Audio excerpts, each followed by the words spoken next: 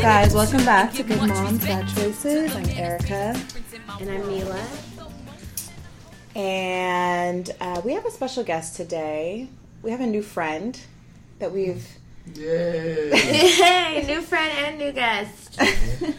Welcome, Van Lathan. Hey, clappy, claps. Oh my god. Can you insert the clap sound? Like a clap track or... Yeah. She's very good with our special effects. We have multiple special effects if you haven't listened. We have elevator music, and we excuse ourselves when the kids start acting cray. Right. And we also have special effects for our Horries segment. Yeah. And it's like, Horries. Oh, and you put the special effects? Yeah. Oh, we actually made sex sounds, and then... Wow. And then she says, Horries, horror stories. It's so good. It's so good. So there's actually production value on this podcast. Definitely. Oh, yeah, So if you need any input on yours, on the Red Pill, we just record that bitch and You're out? out. You're so lucky. Because I don't actually enjoy doing this. You don't enjoy like the post-production process? I mean, I could do without it. If I could just... Then why do you do it? Because... It adds to the overall podcast? I don't want to pay somebody to do it. Yeah, we can't. We can't. We're not Van Lathan. Well, listen, I like my podcast. I like my podcast to just be conversation, boom, streamline, go. You know what I mean? Yeah. But I get it. I listen to a lot of podcasts, and the ones that have some production value, I really appreciate that. I really like that word. I'm going to really start using that in our bio. Production value. How was my production value last episode? Our production value last episode was mediocre. Yeah. We were having mic issues. Yeah, we've... I like the mics, though. You guys were telling me about the mics that you got. One is $50. Oh my God. Trying to play us? I'm not trying to play. We should do a podcast haul. We should start a YouTube channel, how to podcast for cheap. How to podcast for dummies, because we just YouTubed it. And how long have y'all been doing our podcast? Since February. Like 9 months. Yeah. We're professionals enough to have a YouTube channel. Experts. What made you guys start the podcast together? I met Jamila and I was like... we have been friends for 2 years. We have been friends 2 years, and then she broke up with her man 6 months ago, and she was... And it was not 6 months ago. Well, when you approached me... Oh, yes.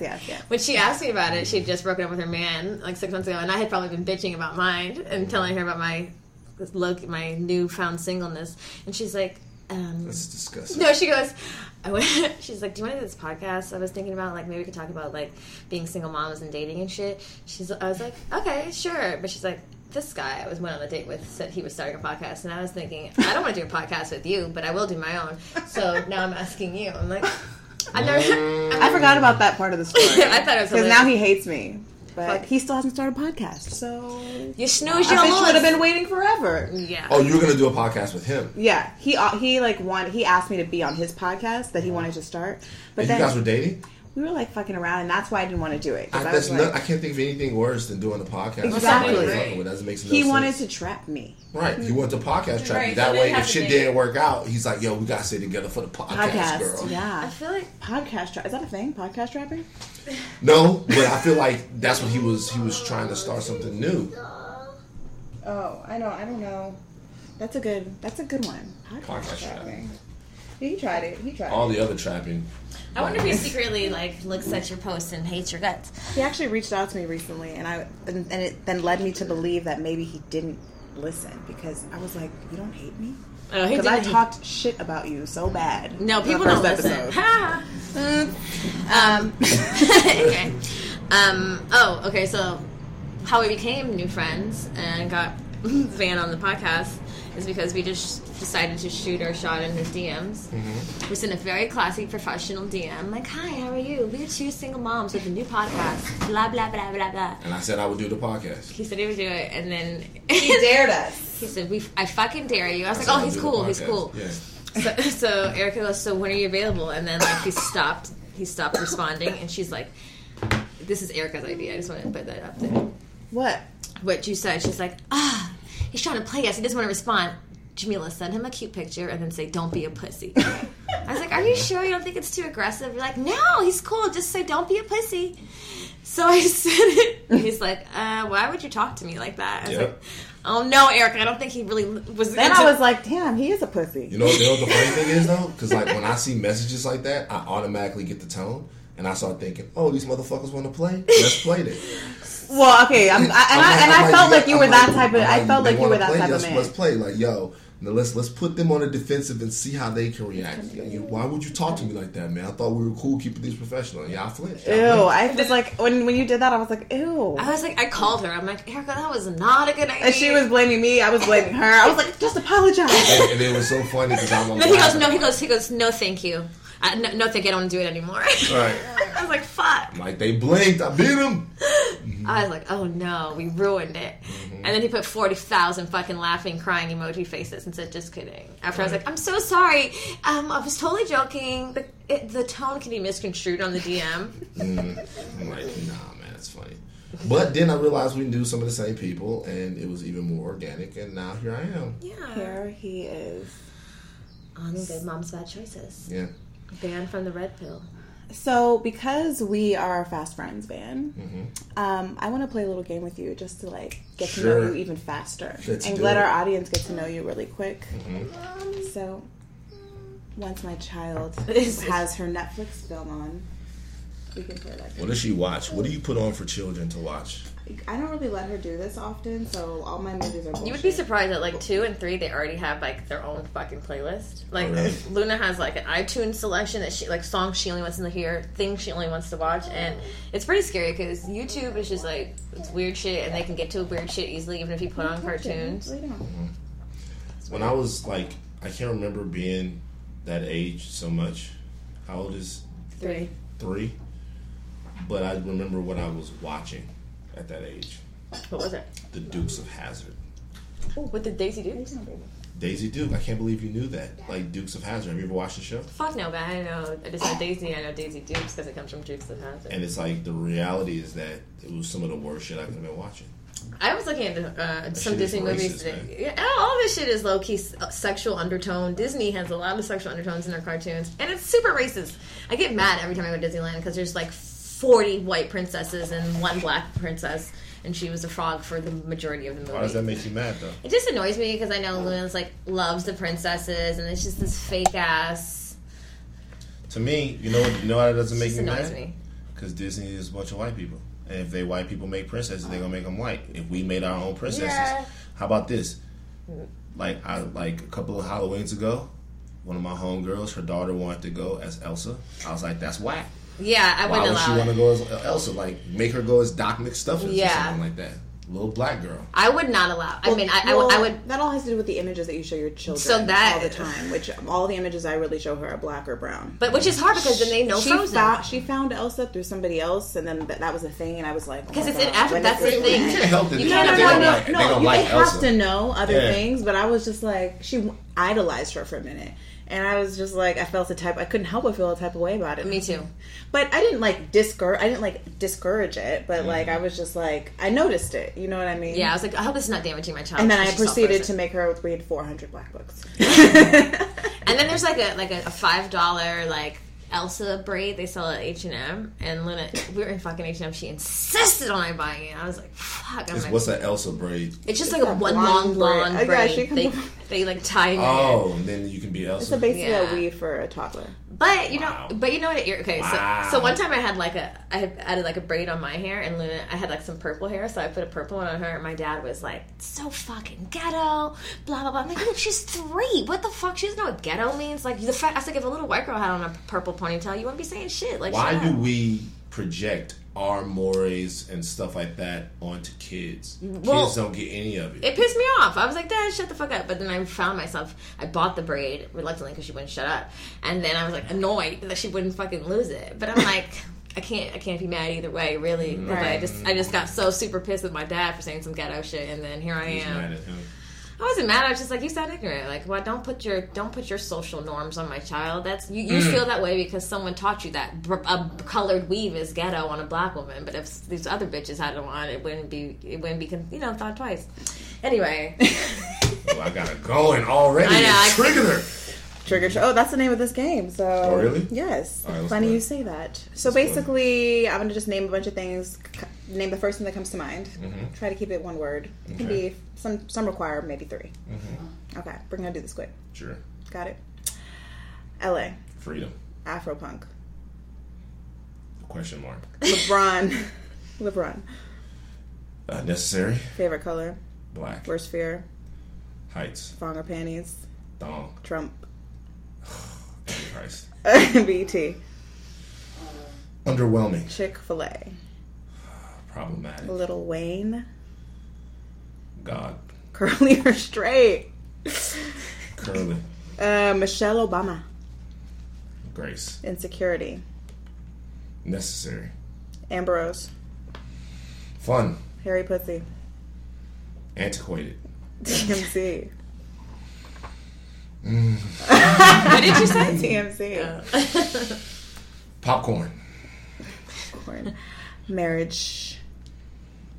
Society. Plastic surgery. To each their own. Toes. Useful. True. Period sex. Adventure. Anal sex? Sometimes. Pepsi or Coke?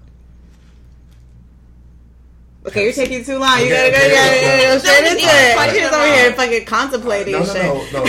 There's an answer, but no, Pepsi. Okay, Louisiana. Home. Kanye West. Genius. Kardashians. Disposable. Do you know who Carissa Thompson is? No, who's that? Okay, white girl braids. Disgusting. Breastfeeding. Beautiful. Black Klansman. Okay. John McCain. Hero. Jamila. Sexy. Strippers. Fun. Nike or Adidas? Nike. White women.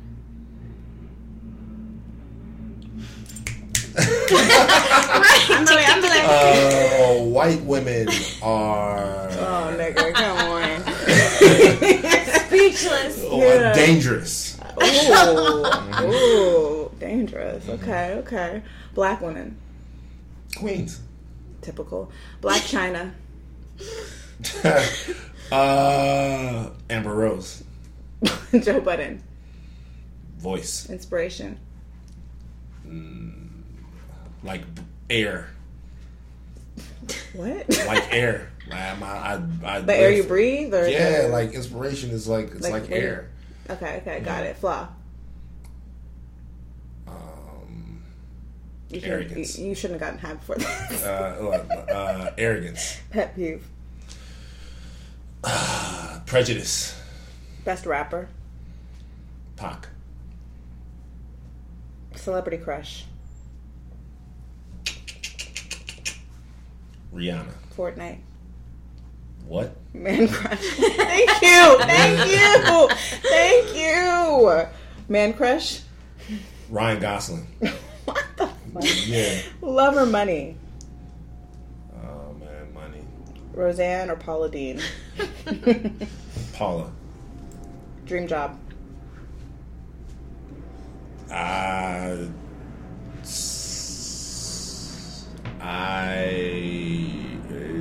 don't really have dream job. President of the United States. I don't really have dreams. No, I have goals, but no, President of the United States. Oh shit. Would be a dream, I guess. Oh, this is Carissa Thompson. She's a Fox Sports reporter. Oh, I know who that is. Wait, read the caption under the second one though. Wait, I'm not done. Mm-hmm. Are you still going? Yeah, wait, I have a few more questions. Raquel or Lauren? Raquel. Tyler Perry. Boss. Single mom. Be careful. Damn. Drake. Talented. Hard or soft? Soft. Nicki Minaj. Annoying. What makes you mad?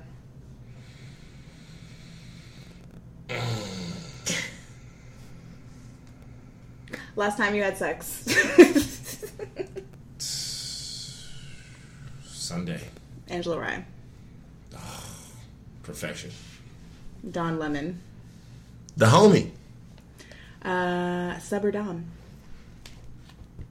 Dom. The end. So much closer to you now. I know so much more about you now. Do you now? What more do you feel like that game proved? You don't play Fortnite. Never seen it. Never heard about it. Oh my god! I said it like you're my and my respect meter went up like all the way. Yeah. Wait, do you have a dog? No. Oh, that's even better. I have a theory about men with dogs. Which is over 35. Which is childless men. With dogs over 35. Men that don't have kids get dogs because they want children, and they treat their dogs like their children, like real actual humans. Because one time she was dating a guy. It's not just it's proven even on Tinder, because so many men have pictures of them with their fucking dog. Like, yeah. Why do I care about your dog? I think it's to show that they are nurturing, loving or something. I don't know. But I just noticed a lot of men over 32, 34 have dogs. And they get dogs at that age. And treat them like babies. Treat the dogs like babies. They get dogs. Okay. Well, I mean, doesn't everyone treat their dog like a baby? No. Who doesn't treat their dog like a baby? Me. Do you have a dog? I used to, and I used to. When I had a kid, it was over. Yeah, me too. Exactly. I had the dog for 6 years. That dog had to go. I gave it to Mom.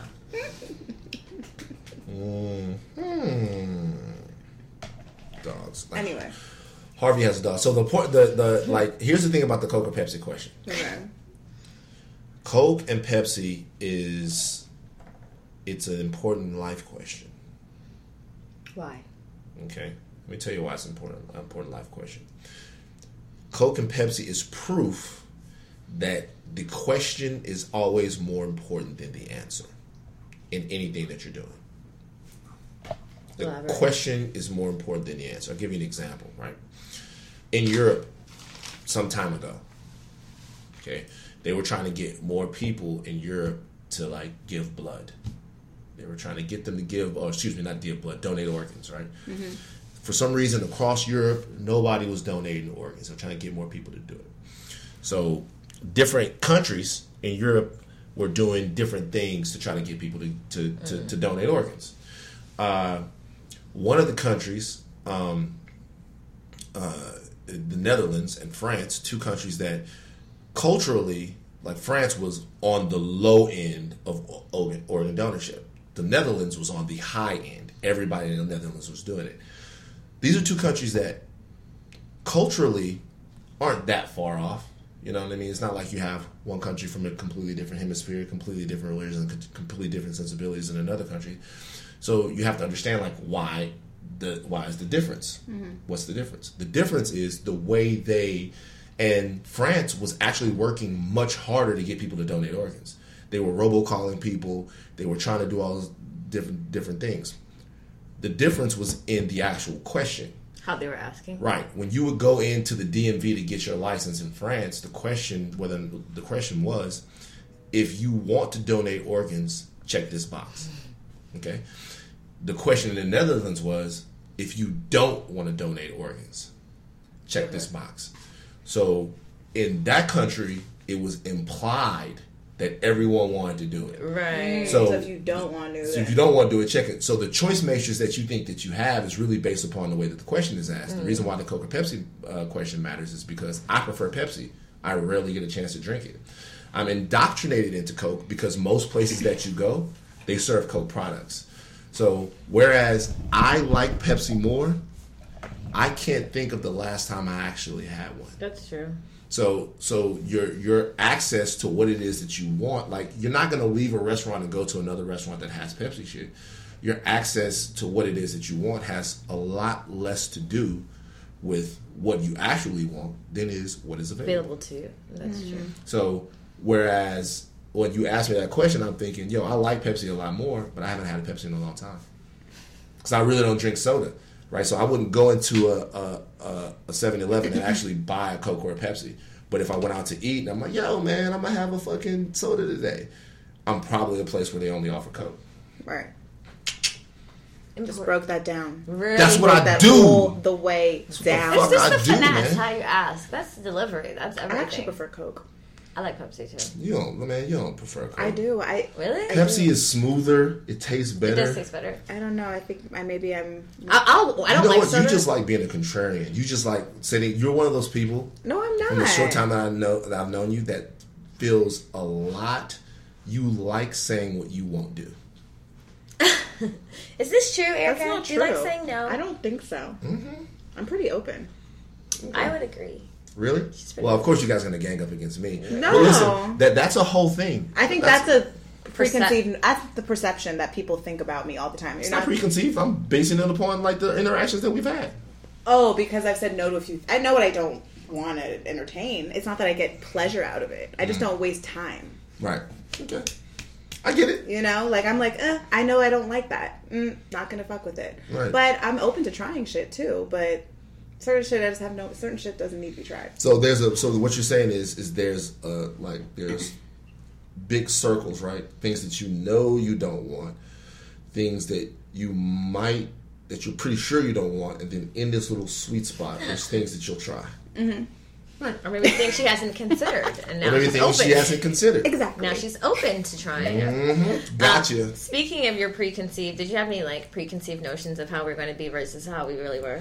No, I don't like to really deal in preconceived notions because what I've learned about life is you're always surprised and you're always disappointed. True. So have none. So we're big on zero expectations. You're like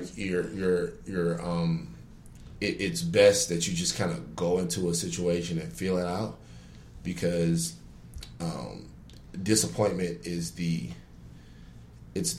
worst thing that humans have, like disappointment and regret. So yeah.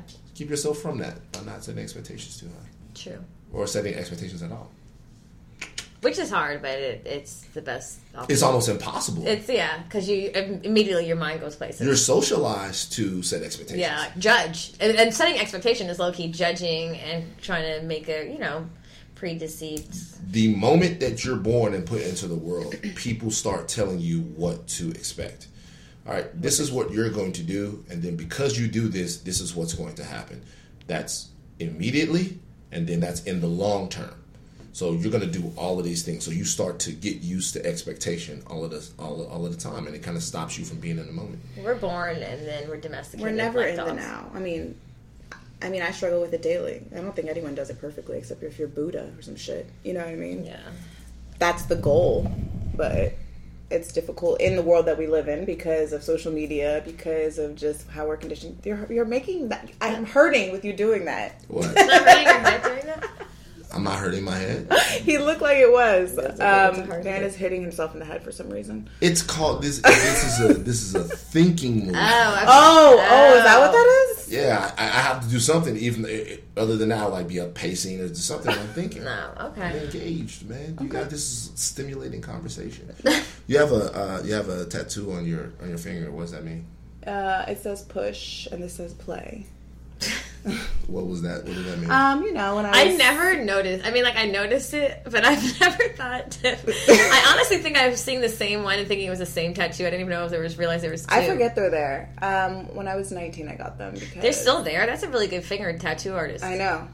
I used to do music, and so it was some play off of push play, but also my 19-year-old self. This guys. is kind of funny. Also, to push hard, play hard. That's how I live my life. That's how I live my life. That's how it evolves. You're like, this is kind of stupid. Oh, this is a bad I should come up with a better lie about these because they could be cool. Be like, what does this mean? Well, I like music. I like to push it. I like to play. I kind of like that answer. Mm-hmm. I would say you don't have any embarrassing tattoos, man. You know what's crazy? You don't have any tattoos? No, zero tattoos. Oh, when I was in the when I was like a freshman in college, all my homies went out and they got tattoos. They did a bunch of different shit. They dyed their hair or whatever. Oh, hell no. They got tattoos, and my boy Ryan came back. Shout out to Ryan Davenport. He came back and he got a tiger ripping through his skin. Oh God! And when I looked at that, I was like, "That's so fucking stupid." Like I'll never. It's a tiger inside me, y'all. And plus, the reality is now that everybody's got tattoos, it's like more cool to not have some. I tell people, if you don't have any at this point, don't do it. I'm 38. I haven't gotten any in like 10 years. Me either. How many tattoos y'all got? I have 7. God damn, how many you got? I think I have 7 too. What's your most risque tattoo? None of them are risque. Mine are not. I mean, it's not risky, but it's cute. It's I'm not wearing any panties. This might be difficult. Mm-hmm. It's a dragon. It's a dragon right there. It comes all the way down. When I first got to LA, I met a girl and I was hanging out with her, and right over her vagina, the tattoo said "trouble." Wait, I have my girl. True story. Wait, my friend Jennifer. Have you met Jennifer? The one I went to. Oh yeah, we DM each other. No scrubs. On her pussy? Yeah. My homegirl. No scrubs. Where's she at? I love that. She's a white girl from Sweden. It's fucking amazing. I love it. My homegirl has several very funny tattoos. Hi, Amara. That we were friends for like a year, and I started looking at her. I'm like, bitch, what the fuck do you have on your body? Because are we even friends? What the fuck is this? Over her coochie, she has a happy face that says only God can judge me. Oh my God. This is a true statement. Oh my God. But why the happy face? It's very mischievous. Then on her ass, she has a cow spitting out cash. And I was like, what the fuck is that? She said, a cash cow. Wow. Oh. That I'm not. I was just like, she has bubbles, a tattoo with some bubbles. And then she keeps wanting to get the death tarot card. And I'm like, she might need it. She might need some of her new stuff, like her current self might need to die for her to grow. That's actually what the cow card. I like the cash cow. I like that shit. If you had a tattoo or you got one, what would it be? I always thought that I would get like a compass. Wait, I was thinking about getting a compass recently. Like, really? Like a map compass? Yes. I always thought I would get like a map compass. My last name is Matt. I was going to get one in Spain because I felt like, travel. Like, I want to travel the world. I want a trip and, right now. I don't know what my reasoning was. It was deep, but I can't think about it right now. I do want some tattoos, some more. I want like a big piece. I go in and out of wanting it, so I don't get it because clearly I have don't want it that bad yet. What do you guys have scars? What are your best scars? A C-section scar. Really? Wow, that's what I'm talking about. You know? That's a real scar. Yeah, they took my guts out, laid them on the table. And you saw them? Small human out. I've seen the video, yeah.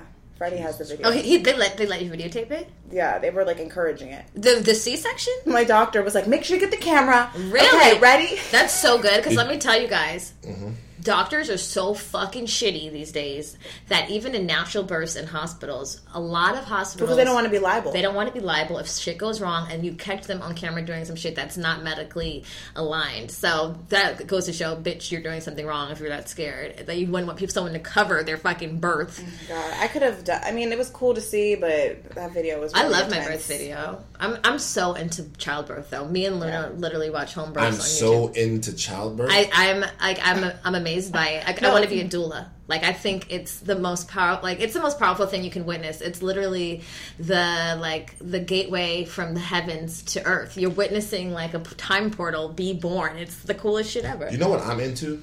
Mm-hmm. I'm into the way childbirth is obviously awesome, but I'm into talk to women that have given birth, and I'm like, so why did your breast start to make milk? And they go, well, because I was pregnant. So I'll go, you mean to tell me that you got pregnant and the rest of your body just knew it was time to fucking make some milk? Yeah. Insane to me. And you know the milk talks to the baby. So if the baby gets sick, the saliva communicates with your breast, and it will up something or down. Do you guys understand how wild that is? I do. Or your tits leak when your baby's crying. Or any baby. You could be in the store and you can hear a baby crying. Your tits will start to That's wild. It is. It's pretty wizardous. I need to send you some Instagrams you need to follow. Oh my God, I'm so adding you. I really don't. Oh my God, we're going to tag you in all the birthday videos. I'll be honest with you, I don't because the reality is that it freaks me out and make me look at y'all different. Well, I want to talk to you about Wait, that. remember that video? Did you see the video I sent him of the girl's stomach? It's disgusting, of the stomach. I don't know what that was. That was like alien. Well, do you want kids eventually? Eventually, you sure. come from a big family. Okay. Yeah. So what about it? Are you afraid you're going to be traumatized from the pussy for life if you actually witness it more often? Or this is what I'm afraid of. There's things that like I try to overstand things. Like I try to really delve into stuff and get a good grasp of it, but you just cannot understand the female body and the intricacies and all of that stuff. Well, do you think it's because it's not normalized in a lightened fashion? That all the images you've seen thus far are primarily like women screaming in the hospital. You look sick. You look like you're demented. Like maybe you have to see more like uncentered, real home, but like births period to see like the hypno births you can go into. There's women who like orgasm and laugh during childbirth. Underwater I already know I don't want no part of that. I already know I don't but want no kids. part of it. Bitch, we're sending him all the videos. All the videos. He's like, stop sending me this shit. Wait, listen. I sent this guy. Like, so, do you have a preference when you have a baby? Do you want to have a home birth or hospital birth, or is this something you've never thought about until right now? I just want the baby to come out with all his fingers and toes. Right. Okay. So I like. Most people are scared of it. They don't like it's unfamiliar, especially men, because it's not really normalized. So I kept sending him videos. He was like I could tell he wasn't really looking at him. He wasn't responding. I sent him this one really good one that I'm going to send you right after this. And he literally one day he just messaged me. That was so beautiful. I cried. I was like, breakthrough! Yes! I felt like I had like taken over one person. Like, yes, one person down. You're on a voyage. You send me that video? I'm gonna delete the thread. No. Listen, I'll be honest with you. Another thing about me is that being from the South and be like, I'm squeamish. No, here's the thing. What does that have to do with being from the South? No. Listen, because Southern men are very squeamish about blood. But you like grew up on a farm. I'm sure the animals birthed and you had witnessed it. I saw it sometimes. So that didn't make you more. Then once you find whoever it is that you're just gonna have your baby. And you go through a pregnancy with her, your perspective is going to change on Most definitely. Because it's going to be your child. You're going to want to be right there. Hopefully you're going to think it's cool as shit that you're going to see your fucking child come out of this woman. And you might pass out still. Right. But I do think that birth, and I think that birth is a beautiful thing. And I think that, like, seriously, I marvel at women's ability. Like, we have a couple of girls in the office right now that are pregnant. And I just marvel at their ability to go through this. Yeah, it's a big deal. Like, there's stuff growing inside of them and eating off them and all of that stuff like that. And, like, so it's interesting. But I'm telling you, if men had to do it, there would be no people. Yeah, seriously, the population problem wouldn't be a problem. How does that feel? As women, how does it feel to know that, I mean, obviously biology plays into it and we don't have to, so we can't. But how does it feel to know that you do something that is so obviously necessary? Well, I'm not just talking about getting pregnant. I'm talking about carrying the child, like nurturing the child, feeding the child, even the relationship between mother and child. Those same men are going to come into society and then shit on women. Oh, not my son. Not saying that those kids will do that, but I'm just saying, how does it feel to be so necessary and then so marginalized? Are you saying just kids in general? I'm just talking about society women? In general. Like, you mean as a woman? Oh, I feel underrated as fuck. Like, very underrated. Like, very, like, not acknowledged to the levels at all. When you think about it, women should really be, and I'm not trying to gash out because it's just a thing. I'm really not. But when you think about it, women should be exalted. Yeah, I mean, we live in a patriarch society, and that's not for no reason. It's because the power that we have is great. I mean, just like in any other situation, you gotta look at it. When something is scary and powerful, they're gonna always downplay it. They're gonna always make it feel smaller than what it is. Like so many other things that we know of. Also, men are just like very straightforward. Like we're very like men. Like I had growing up, there was no complexity to the message that was given to me. You know what I mean? It was basic, straight to the point. It was very, very straight to the point. This is what's expected of you. Right. If you, this is what you have to do to make something out of your life. It's very boom, boom, boom, boom, boom, boom, boom. You have to be this way, you have to be that way, you have to be this way, you have to be that way. And the man's goal, at least my goal, was to find the complexity in life. It was to find it was like to understand that like it's dope to just stop and like look at a butterfly, or like it's dope to just kind of take in life and not be so focused on things. I feel like inherently women have a different view of that, and they sometimes have to find the fact that it's okay to be focused and it's okay to be incredibly goal oriented and go, yo, I need time for myself and I gotta do this. Yeah, I mean, there's definitely social standards that we're conditioned to be like a particular way. Stop being conditioned, man. I'm trying every day, but there's Instagram. I think I go through a range of emotions. I go through being angry, then I go through feeling really empowered because I know that women are the shit, and I feel like, you know, you have to feel empowered in that, you know, or else you're just always going to feel like shit. Mm-hmm. You know what I mean? And then you get mad again when some dumb shit happens, and it's like a range of emotions. But I think women are stronger than ever right now. That's very true. Yeah. I think, and by the way, I think women are stronger than ever, and I think that other societies where women have been empowered, and I'm not just talking about from leadership standpoints, we're talking about financially. There's a great documentary on it that shows how the U.S. is actually lagging behind other nations in all different aspects. Because people that can hear the sound of my voice, I know that you guys think that America is like number one in everything, but that's not true. The reality is that America is incredibly wealthy and has the most feared military machine in the history of mankind. And really, outside of those things, that's it. Like, there are not too many other things we can say that we are the best at. But there are other countries that are thriving, and those countries have empowered women, not just like in the financial sector, in the political sector, and we're lagging behind because there's not a diversity of voices here. 100%.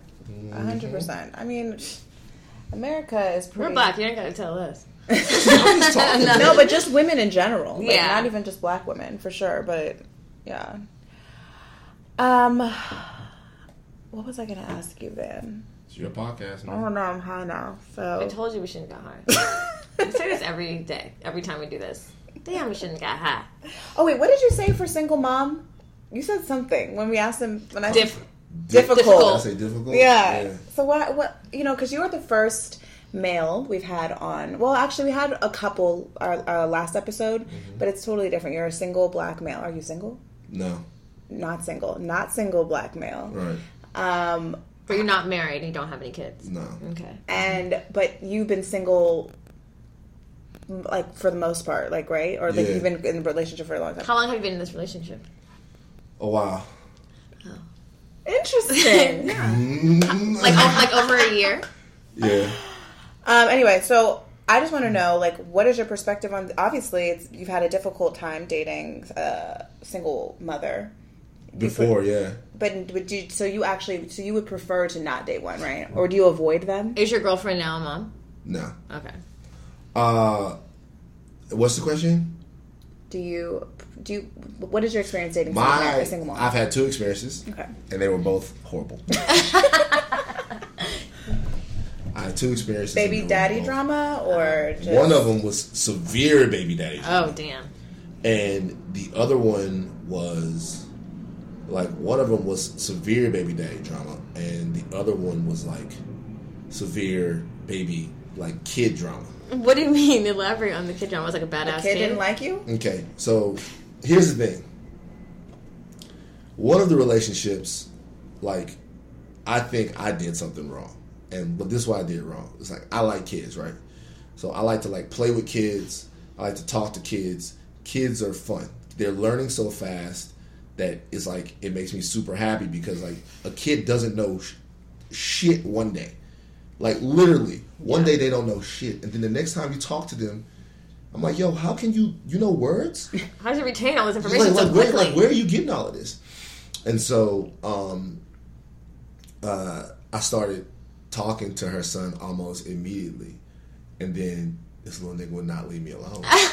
Like, he would not. He became attached. Oh, he would not leave me alone. And then what happened was, when things started going bad between us, she sort of used him to try to keep you, or try to manipulate you. You know what I'm saying? She sort of used him to kind of do that, and that just ended up bad. She'd be like, "Yo, listen, I know you're not coming over here to see me because you just out here doing whatever you're doing, but Jamal would really like if you just came. No. That's not right. Not Jamal would really like it. That's a lie. Bitch, you trying to get something. Jamal would really like it if you just came over here. You are not right to be using the Or baby. she would be like, yo, this game is messing up. He doesn't know how to fix it. He come over here, blah, blah, blah, blah. And then it would be weird because I would come over there like... Well, did you have love for this kid? Or was he really annoying? He was cool, man. He said to get on your nerves. You're an asshole. You are an asshole. Did the relationship start to go south because he was overbearing? Yeah, because like it did because I came over there was one specific time. There was one specific time to where I never forget this. There was one specific time. This is maybe like I don't know, 05 or something like that. There's one specific time. So it was like, it's like, yo, I'm coming over. She's like, just come over. Well, you were young then too. I know. 05. I mean, that's different too. You're not like a grown man now, Van. Well, I know, but she's like, come over. Like, I'm about to go to sleep. He knows he was annoyed. I'm about to go to sleep. Like, come over here before I go to sleep. Tie me up real quick. I'm like, cool.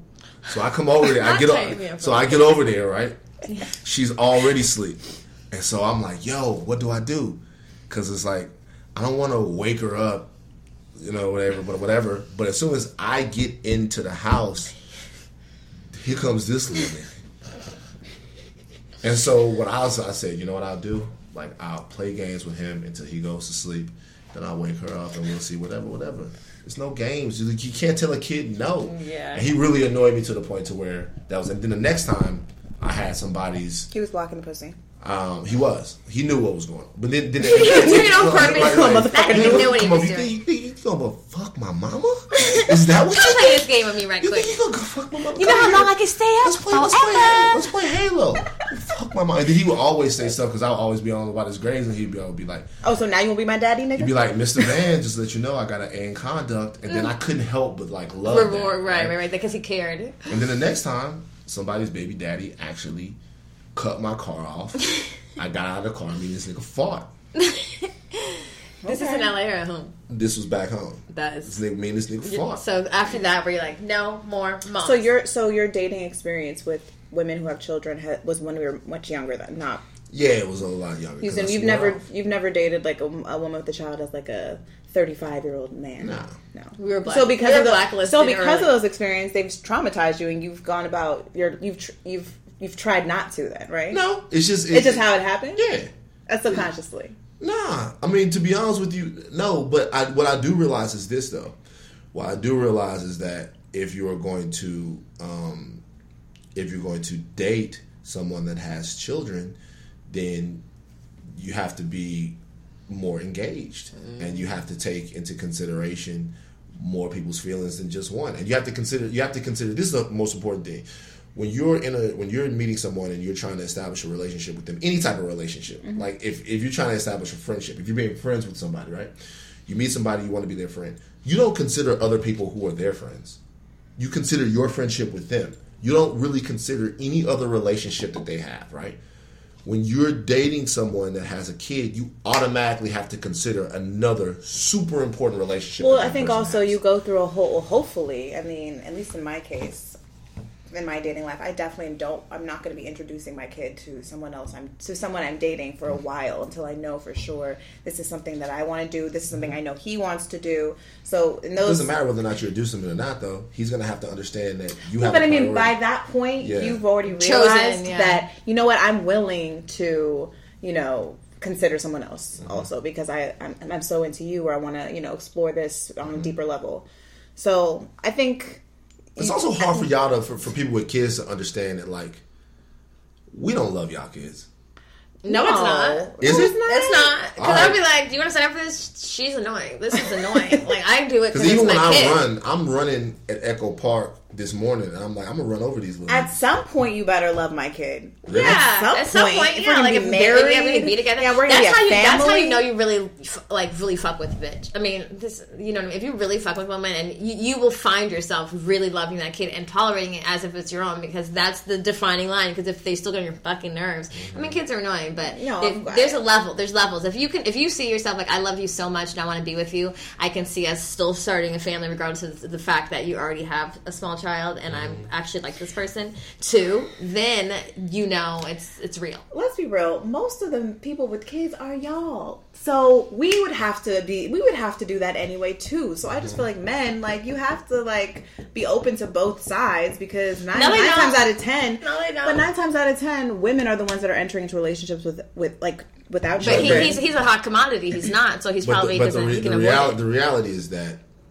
women are normally much more tethered to their children than men are. Do you think that it is too much to ask if a woman would need you to love their kid if you all were going to get married and start a life together and be in a relationship? No, I think dating, I understand that. Like dating, that's something different. I don't think that's too much to ask. What I think is that to be honest with you, if you're going to start a life with some woman and marry her and like be with her, then there are a bunch of, even if she didn't have kids, there are a bunch of aspects into her life that you would have to heavily invest into. Other relationships. And so there are a bunch of different things that and hopefully if you're going to marry a woman and have that type of lifelong bond with her, you would want, you wouldn't begrudgingly love her kid. You would want to start a relationship with that kid in order to have a family and to build a family. That's what you want to do. Do you find yourself as you get older still dating younger and younger women? No. Mm-mm. I couldn't date a young guy. I can't date anyone younger than me. But obviously, it's different. A guy older than me is only 15 in man years. So, like, if you date a young guy, it's gonna be like 10 in man years. And by the way, like a lot of these issues that we're talking about, these are LA issues, man. What do you mean? I'm from a smaller place where everybody got kids by 25. No, when I was back home in Louisiana, this past time, I'm looking at this group of children, and I was in every hospital room when they were all born. Right, they're old.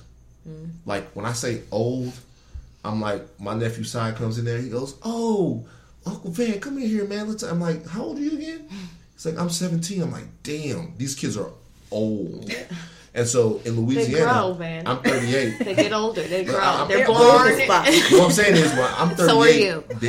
All of them, they're starting on their 3rd kids. Oh, right. To be honest with you, it's getting to the point to where the kids could actually have kids now. Nah, right. So where I'm from, I was the only guy who made the decision to plan out my future.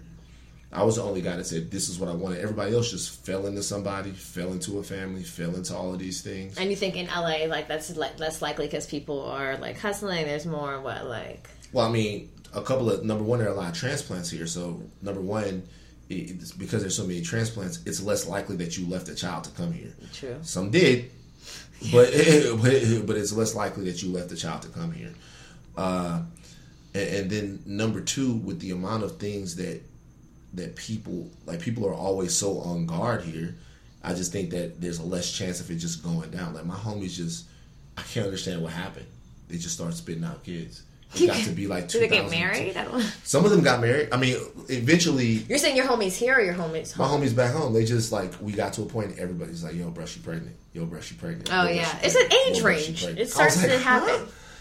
But what made us stop pulling out? You're getting old. Education, a lot of things. There's a lot of factors. We used to pull out. I asked. I really was I'm like, can I ask why this is happening? Maybe they wanted to start families. I think they did. Was it just getting tighter? I don't know. It's just like what made them stop? Because we up to 22, 23. Nobody wanted that. Well, pregnancy was your biggest fear.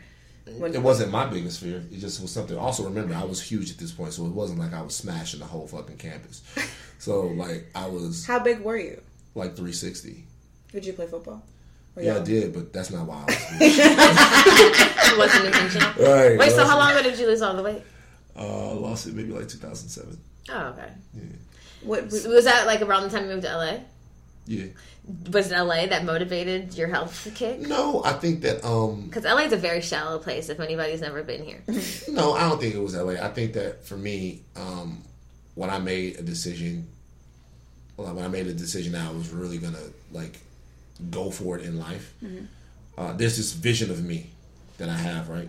this vision of me that I look, and it's still this guy that I see and I haven't attained it. And I can see him. Like, I really can. I can see what he's doing. I can see his mindset. I can see how he deals with people. And I'm, like, chasing him in a way. And so that's, like... Like your future self. Yeah. You know what I mean? And so, like, I came here and I lost 130 pounds. Other than, like, your physical transformation, how would you say LA has changed you? Because Louisiana to LA... Well, did you move straight from Louisiana to LA? After the hurricane. How do you feel like? Do you think you've gotten Hollywood? Did any of your friends? Because like Hollywood, I've seen transplants come to Hollywood. Well, they're usually the most Hollywood ones. And now they're on 3,000. Like, look here, motherfucker, you need to calm down. I knew you. Well, because they're depicting what they think is Hollywood, yeah. So it's elaborated. So how do you think Hollywood has affected you? I think it's affected me. The first thing it did was expand the scope of my brain. Just how much I thought was out there. As far as me becoming Hollywood, like, I'm not even skilled enough at life to be Hollywood. And like to be Hollywood, you have to. There's a certain set of skills that takes. Do you think you would be able to identify if you were Hollywood? Because most Hollywood people would say they're not Hollywood. Maybe not. But maybe not. But what I would say is, what I view as being Hollywood, I could never be it because I'm just not that good. And what is the definition for you? Like, seamlessly navigating social situations, dressing up, having a car that like I make a really good salary, but you would never know by the Cross Tour, right? Because I got the trusty, dependable Honda Cross Tour out there. I just can't bring myself. Spend unnecessary money. I just can't do it. Yeah. I can't bring myself to every single stitch of the clothes I'm wearing right now was gifted to me. It's over. Oh. Okie dokie. It's over. Mm-hmm. It's over now. Okay, here's another one. So, but I think like being Hollywood, like I think that it takes effort, but for the people that are Hollywood, that's what they like. Like, they like being out, like, all the time. They like going to meetings that have no results. Everybody's meeting somewhere, but, like, nothing ever happens. That is, like, the definition of LA. Like, no deals ever actually happen. Let's have drinks. Let's have drinks and talk about it. It's like, is anybody fucking working, really? Man, people hit me up like people like, Van, come over here, man. There's so much stuff going on. Let's have drinks and talk about what? And nothing ever comes. Yeah. But then you become Hollywood for doing that. Hollywood. No, you're not Hollywood, but that's how they perceive you. Nah, man, what you got? If I'm gonna drive across town, you want to talk to me about something? Oh yeah, I got something for you. Send me the deck. Send me the album. That's true because most of the brokest, not doing shit people are the most Hollywood ones. You know, we text them like, "Hi, Van, do you want to? We're gonna take you to dinner." He's like, "What do you guys want to talk about?" Yeah, because like, the reality is, what do you ladies want to talk about? I'm like, he's got caps. The reality is, we don't have. The reality is, if you need me to come do the podcast. Or if you want to, we don't have to go to dinner to do that.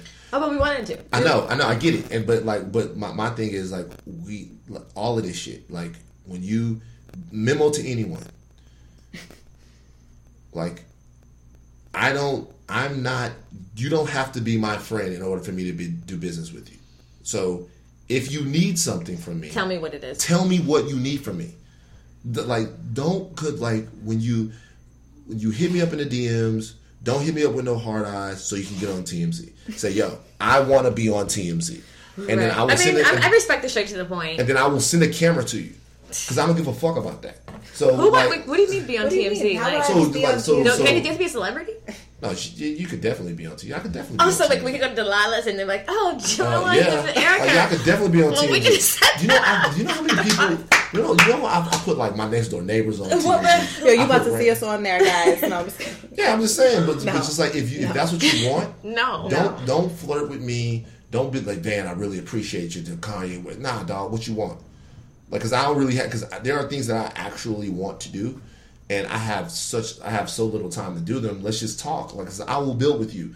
I'm not to a point to where I'm not listening to ideas, to where I'm turning people down. Like, yo, I'm too busy for this. Without like listening and hearing. Yeah, man. Like, I will build with you. Just be real with it. Mm-hmm. Do you ever? How do you like separate yourself from like constantly having to know what's going on all the fucking time, right? Because you kind of What you mean?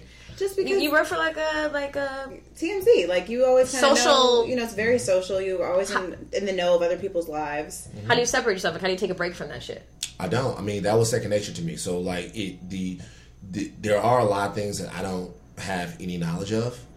But I think one thing is that in my 20s, when I was a little bit more into myself, my sphere of knowledge grew because being so introverted meant that I would just look at stuff. I would just consume. So you were an introvert. You seem like an introvert extrovert, but you were super introverted. Like you. I was like, there was a long period of time where I was just in a room consuming, writing.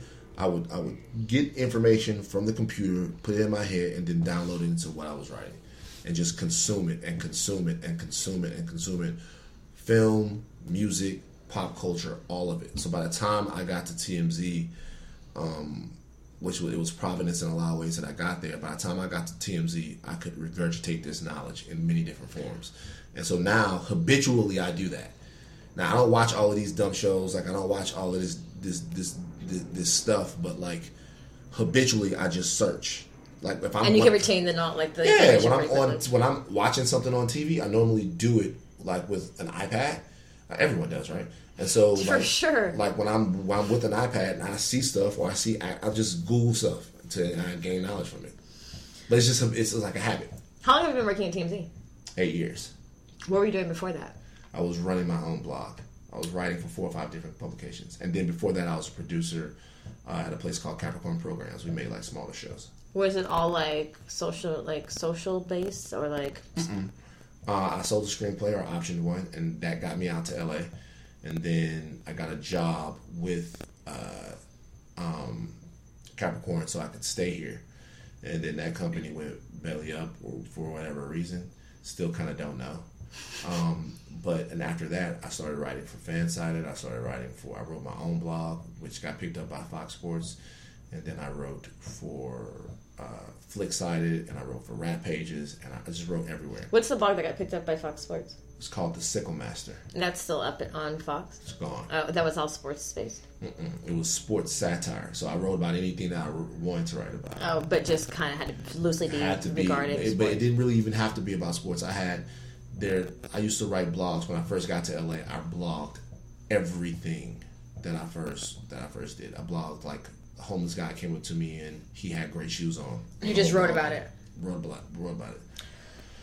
So you're a writer. I mean, I didn't even realize that. Yeah. So and then also you are a screenplay writer. So you want to create film, and is that your ultimate, not ultimate goal, but one of your ultimate goals in life is to create? Yeah, that's the end game. It is. Okay. Mm-hmm. So to just be a screenwriter, director, and work in film. Yeah, that's the end game. Well, I guess the real end game is to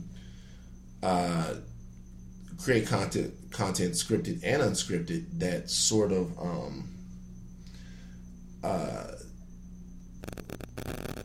like pushes people forward. Like I was telling you guys about my mother before, right? Mm-hmm. So the story about my mom and kind of where she is in life right now, it's so typical that I can't understand why anyone isn't discussing it. Yeah. And so you can make film and you can make art that empowers people in a way. I'll give you an example. And like I'm a kid, right?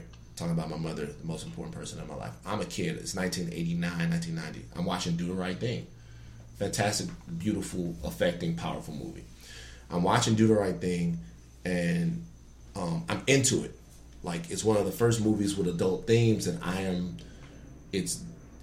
getting it. I'm getting the anger. I'm getting the sort of the angst that everyone's going through in the back and forth. And my mother is really enjoying this. Right? Mm-hmm. She's looking at this and she's going, wow, like this isn't He-Man based, it's not Superman based, it's not even comedy, because we had watched Trading Places and all of those movies. It was easy to laugh. She's like, he's getting this, he's understanding it. She sits down and she's watching it with me, and I'm sure there are other reasons why she's watching it, because there's titties in the movie and whatnot. And hit you with the blindfold eyes? Yeah, no, she didn't. But I was like, look, Rosa Perez, her titties. and so my mother looks at me and she goes, you see Mookie? Spike Lee's character. And I'm like, yeah. She's like, just to let you know, Mookie wrote and directed the movie. Oh, right. And I'm like, what does that mean? And she goes, well, he made it all up in his head. And then when they were making the movie, he stands there and tells everybody what to do. And my response to my mother was, they let black people do that? Oh, shit. And she went, I never forget this. She was so taken aback. She goes, yeah, baby, you can do whatever you want to do. Right. And I was like, oh, I never knew that. It was foreign to me to think about it in those terms. That was something that a black dude could do. So, and it shouldn't have been, but for whatever reason, it was. Where I was from at that point, anybody that was in an authority figure was a white guy. Yeah. And so for me, I'm looking at that, and that movie changed my perspective of not filmmaking, but of life. Yeah. And so film and art has the capability to do that if it's weaponized properly. And so that's kind of like what I like to do, or what I would like to do. Yeah, I agree. I think it's inspirational. And I think, now that you say that story, I've always really, really liked Spike Lee joints, because my dad, I watched Crooklyn like 75 times as a child. Like that. That's one of his worst ones, but go ahead. But as a young girl, but as an adult, I'm like, this is really sad. I don't even know why I like She Hate Me Too. I like all Spike, but I remember thinking like, he wrote this movie? My dad telling me that, and like, oh, that's his sister? Yeah. And it would be like, obviously it's so pro-black, so like naturally you become attached to it, because there's like, you picking hair, and there's like things you can relate to. But I think you putting it in that perspective, that probably was a lot of why I enjoyed it so much, because it was like inspiration, and it's like you could do this shit too. And also, we don't have to be like we don't have to have sit through movies where it's like message. Like, one thing that black people, we're complicated. Like, people, period, we're complicated. It's not always gonna make sense. It means sometimes it's gonna be ratchet. Sometimes it's gonna be... No, it's true, but it's like I think what you said, that you can't believe no one's made this film. It's because that film has probably been made with white people. It's just we don't see the different stories of like being black and the black perspective, and realize that we're all humans at the end of the day. Yes, we have different experiences because of the color of our skin, especially in America, but I feel like we're just now starting to see, like, for example, a show like Insecure. You see like a regular black woman in her early 30s, late 20s. And it's so simple. It's not even really an end game, but it's like so very simple. It's just about this one girl's life. And you can relate to it. Yeah. So. And the shit, like the everyday stupid shit in the corporate world, in the office, like stupid shit white people say to you, and you're like, another day, but it's so good. Well, that's why right now is such an exciting time, watching film and watching TV, because you're starting to see experimental black shows where you're like, black people weren't really, there's shows that are experimental. No, what did we just watch? And we got high before we watched it? Random Acts of Yes. I love that show. I was like, what is going on? I woke up, that's crazy. I woke up this morning, 4 a.m., and I had never seen it. And I'm like, why haven't I watched this? It's Us. And I watched the show, and I was like...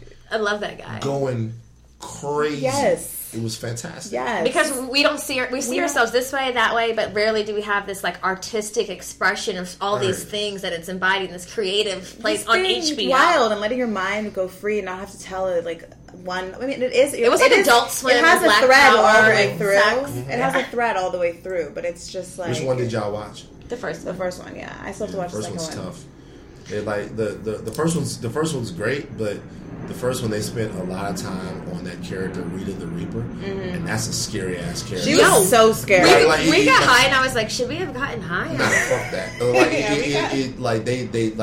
In this last episode, they did a little thing with her, but like all of that talk about like that was freaking me the fuck out. Me too. I was like, I was trying to like interpret it in like an artistic way, but I'm like, this is kind of creeping me out. And then I kept thinking, this is a 30-minute show. How long have we been on this segment? Yeah, they spent a lot of time with her. Well, it's just it's setting it up for something. In the last episode, I don't know if you guys saw the last episode. In the last episode, they delved into it a little bit deeper.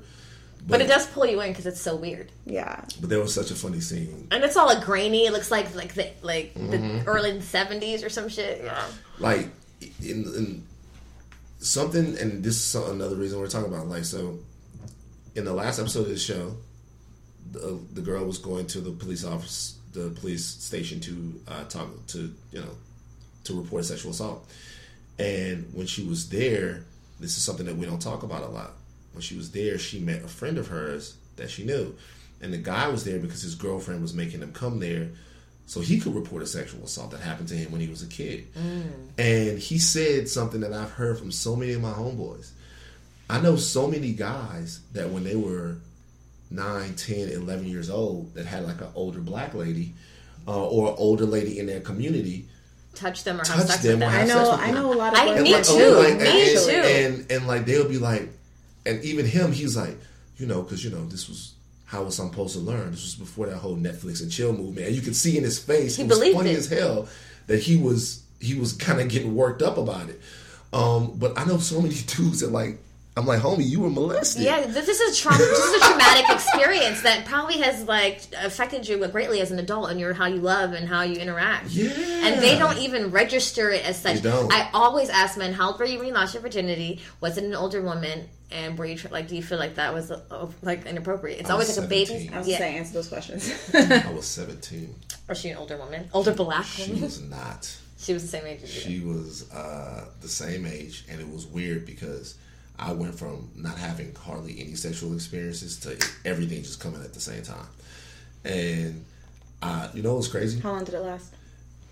Well, the first time I tried to have sex with this different girl, like, I couldn't get you couldn't get it together.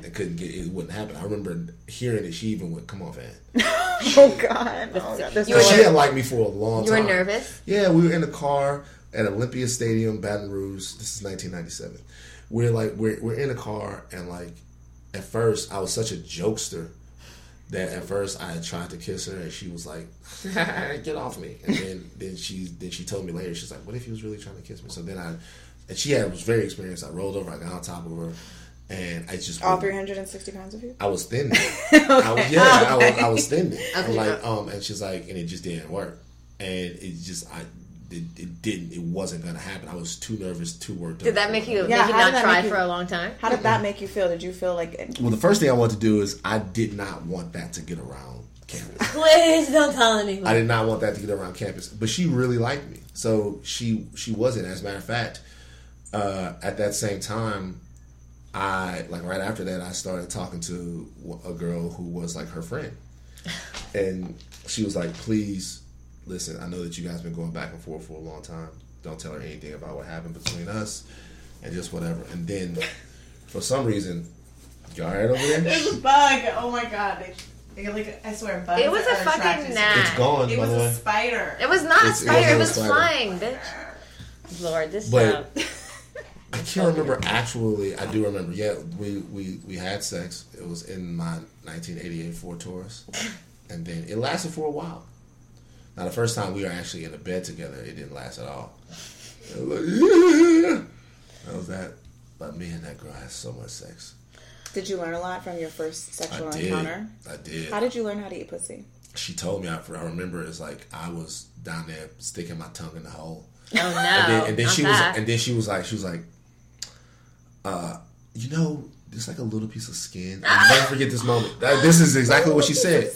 This woman went to Harvard and she's a doctor now. She goes, there's a little piece of skin like above. And I was like, oh, show me. And then she was like, yeah, but I had to teach her how to suck dick too. So it was like, and so then it was like, and then after that, I was on that motherfucker. Like I was. Oh, so you weren't like, you didn't suffer from the black man syndrome where they don't eat pussy. I was obsessed with every aspect of sex from the jump. It's very normal. Like I was obsessed from the jump, every aspect of sex, and like and then she came to college with me, and then we didn't have to like sneak. Oh right, it's like a whole new world of sex. It was like freedom, like ridiculous at that point. How old were you when you had? Was she black? Yeah. When was your first white girl experience? White woman experience? 2000. Oh no, actually it was before. And what do you do? It was like there was a white. Do you think there's a difference in sex? I mean, I know it's a stupid question, but like some people would say there is, and some people are like, no, of course not. A body's a body. You know what I mean? So difference. There's not a difference in sex from an anatomical standpoint. Oh no. There sometimes can be a difference in mindset. And mindset mm-hmm. For you or for her? I mean, period. And this is what I'll say. And by the way, this is not. I'm trying not to generalize. I'm talking about my experience. Mm-hmm. It like freedom is a weird thing. freedom colors everything in your life, right? So the more free you are, a lot of times the more adventurous, the more experimentational you are, a lot of different ways. Because you don't really care what people think of you because their thoughts of you have much less social weight.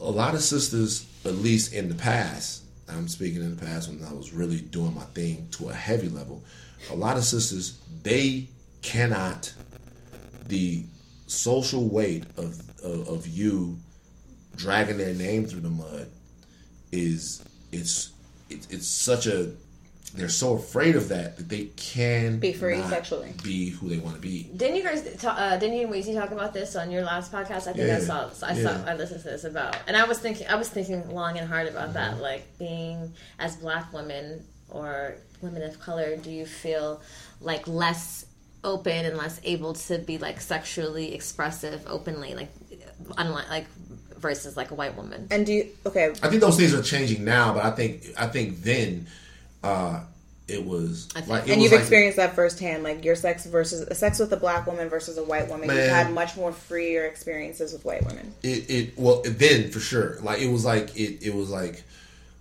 there was like nothing that there's nothing that a white girl would do that would make her a whore. Like at that point, there was a point. I mean, I'm serious. There was not necessarily true. No. That is not true. No. In her mind, I don't think that's true either. I'm telling you right now that with some of the ones that there have been white women that there's definitely. I have white friends and I'm like, oh my god, I feel like a whore. I'm a whore. I fucked 3 guys in the same day. Like, but guess what? They did it. You see what I'm saying? Like but guess what? Black women do it too. They I'm not saying they that they don't. Tell you. That might be true. But what I'm saying is, shit, they wasn't doing it for me. But what I'm saying is, they did it though. They might feel that way, but they did it. And so for me, I'm not saying it in any way. By the way, I'm not saying in any way that there is any type of... I don't disagree with you. Let me say that. I don't necessarily disagree with you, but I also think that there's 2 sides of that. There is. One thing is, I would always... This is something I never understood. Like, brothers would come down hard, heavy. We had these girls at Southern, and they were called dick sucking crew, right?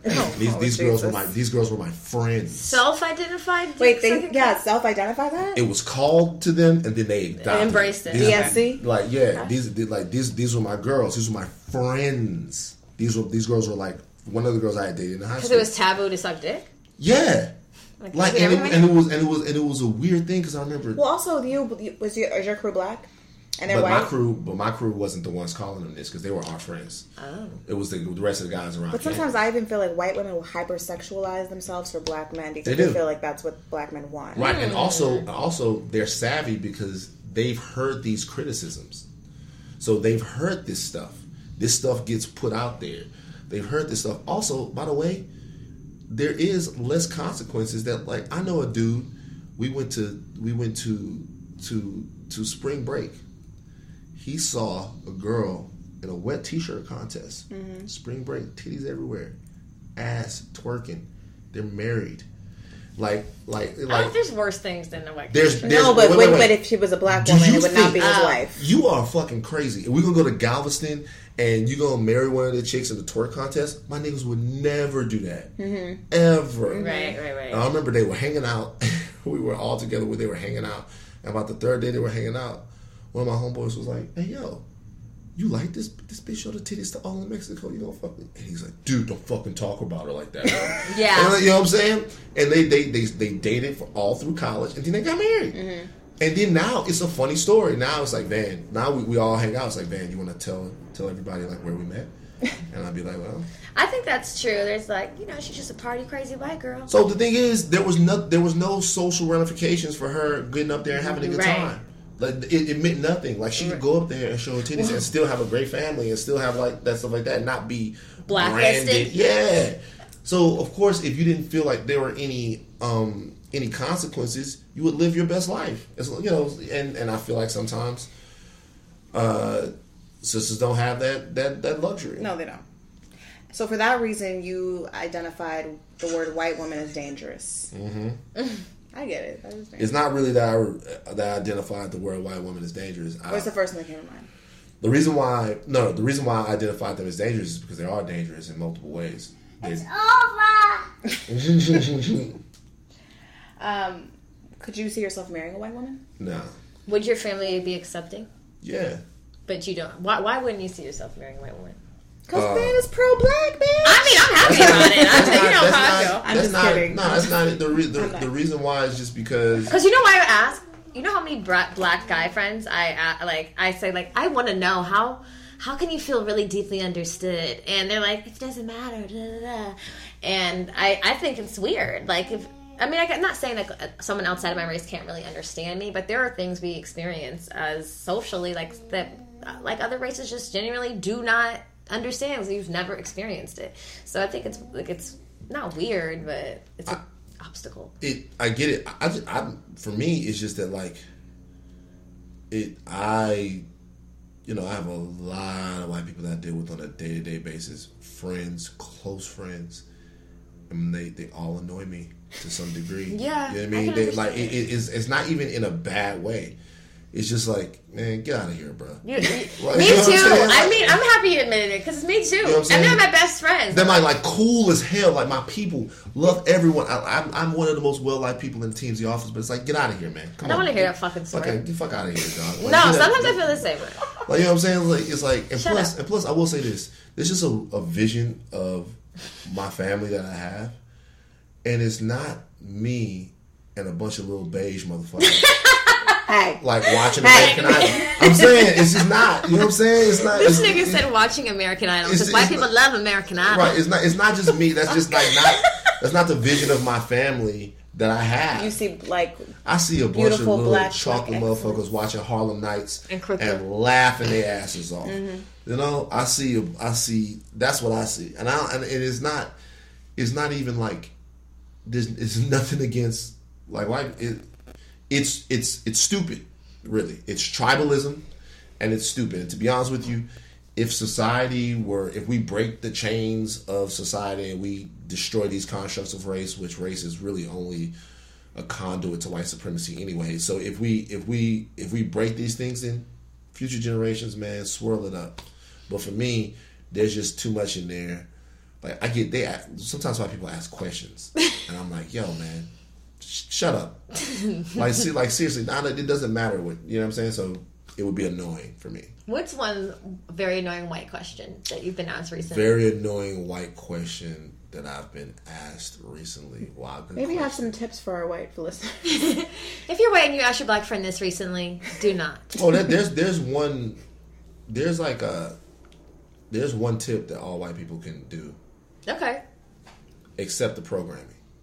This is what it means. This is not just for white people. Yeah. This is for men too. Accept the programming. So here's the deal. I've been black for 38 years. I know, at least from my experience in my community, what things tick me off, what things trigger me. I know why they trigger me. They've been triggering me for a long time. You are not going to be able to convince me that I am wrong about these things. You're only going to piss me off. Because this is my life experience. Right. You're only, so you're not going to be like, well, you're not going to be the one to make me see that I was wrong about this. You're not going to be the one to make me see I was wrong about police brutality. I was wrong about profiling. I was wrong about any of these. It's not going to happen. You don't have that power. I know that America has taught you that every single thing under the sun you can manipulate. I know that that's been your life experience, that whatever you want, you can do, but you can't do that. So when I say, yo, this is fucked up, just go with it. I'm not going to try to make it, I'm not just going to try to imprint it on you. I'm not going to make it your fault. I'm going to say, this is what it is. Just listen to me. Yeah. Just listen. So, I can't help but think about your experience with Kanye West with this, because he's a black man, right. Basically. So how do you deal with something like that, where it's your own people? Because Kanye essentially said, you know what he said. So it's just like, how do you deal with that with your own people? I feel like that's a lot in LA. I think you come across like very conditioned, all lives matter black people in this like Hollywood arena, and that's even fucking more frustrating to me, because it's like, nigga, you've been black your whole life, don't act like you don't know. Well, also with people, black is a race, but it's also a cultural identification, right? So you don't have to be black and be black. Yeah, you can be hip hop culture. You can be like there's many different variations of what black is. Yeah. So what I'm saying is, Kanye West or anybody is free to have the beliefs and the ideology that they have. He can think whatever he wants to think, but if I think that he's wrong, I have to challenge him. Do you feel more triggered by someone black having those views? Because essentially I feel like his views, I'm a little bit confused by his views because he's really hard at articulation, but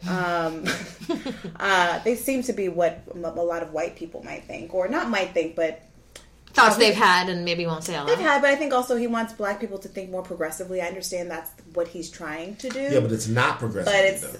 No, it's not progressively, but in his mind it is. In his mind, it's all about. Well, I think part of it is forgiveness. And where are we now? And what are we going to do now? Yeah, but let's discuss that though. To what end? Like have the Jews forgiven anyone? Yeah, and you can't move forward without acknowledging the strife and the results of it right now. Right, but understand this: it's not even really about forgiving anyone. It's acknowledging. There's really no one to forgive. It's like those people are all dead. What I'm saying is that.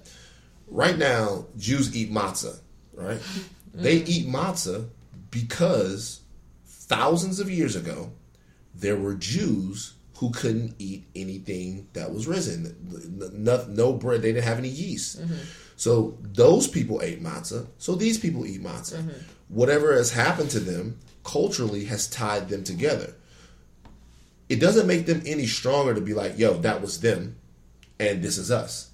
It doesn't make them any culturally better to be like, oh, we forgot about all of that. It's actually the opposite. The opposite. The only trick that they try to play that game, the only people they try to play that trick on is us. Right. Like, it's been in the past. Forget it. Forget about it. By the way, it's like 400 years. There. And by the way, it's 150 years ago. It's like, it's not, yeah. So the only people that they do that, as a matter of fact, and by the way, America doesn't do that to itself. What's the slogan behind 9/11? Never forget. Right. When you know what I mean? Like when the Alamo came and they were fighting, not the Battle of the Alamo because white people lost that one, but when they came back and they won, it was a different one. They were like, remember the Alamo. Like they We're never the only people that do that a day that will live in infamy forever. December 7th, 1941, the attack on Pearl Harbor. Every single year we have a fucking celebration. Right, you remember. So the only people that they say, yo, the bad shit, you'll be better off if you forget all of the things. Let's start your history learning here, and let's teach you everything you know about yourself only through this context. But don't bring it up, and don't blame any of your fellow brethren about that now because it was so long ago. Right. And then it's also like, look how y'all act. Look at this. Look at how you're acting in your communities. Look at this black on black crime without addressing, hey, why the fuck do you think we don't have knowledge of self and cultural anything, unity? Because we don't know who the fuck we are and where we came from. And we're actually thought to look down on those roots opposed to embracing them and moving forward in a community setting. Yeah, and with Ye, it's like, it's not even about him being black. It's about the weaponry of his mind, right? Well, he has white privilege. It's crazy, right? And he has such a platform. Well, yeah, and so any misinformation from him that's not challenged, it's really destructive. He's reprogrammed though. Like I'm so proud of you for fucking addressing that shit. Like I was like, yes, God, I love this man. I was in the living room like, yes, Jesus. Okay. But yeah, that was disappointing to say the least. But I couldn't help but think about that when you were talking about white people triggering you when they say certain things, because I noticed like we're pro-black, and I noticed in your podcast you do like a free ad for black and brown people.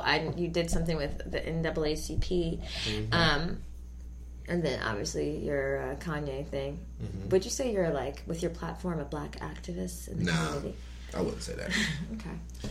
The reason why I shy away from that is because, first of all, there are activists, and these people are on the ground every day doing shit, putting their safety and their livelihood on the line. I'm a guy with opinions, and I use those opinions to kind of get out the things that I think.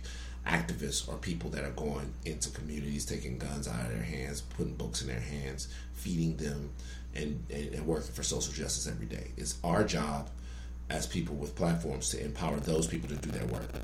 That's what I'm trying to do. I'm trying to make sure that those people have the resources and the attention that they need to be able to do their work. Because while I want to write movies, other people want to like give, like they're handing black people freedom. And these people that are doing this aren't all black. They're people from all different types of walks of life, and they're doing that. So I wouldn't say that I'm an activist at all, but like I'm from the South, like the real South. So my head is like, my ideas are informed through the lens of looking at a black servant class. Like when I come to LA and I go to a fast food restaurant or to a restaurant, any type of restaurant, the people that are working there are all Mexican, right? Your valets are Mexican. People giving you your food. They're not all Mexican. But like they're different. They're from all over the place. Like they're all Latino. Fair enough. They're all Hispanic, right? Yes. That's by and large the servant class that's here. When I go back home, those people are all black. All your valets are black. All your fast food workers are black. All your bussers and all of those people, they're all black. So I think in terms of a sort of binary free and not free attitude. And how do we get freer? Because what I've seen a lot of places I've been is a sort of a form of neo-slavery that has to do with sort of mental and economic disenfranchisement. And I'm never going to be in a place where I don't see that, where I don't feel that, where I don't want to attack and destroy that, ever. I'm never going to be. It doesn't matter how much happens for me, how many people I'm around, what diversity I see. I'm never going to be in a spot to where I'm not like, yo, we need to be doing better. Ever.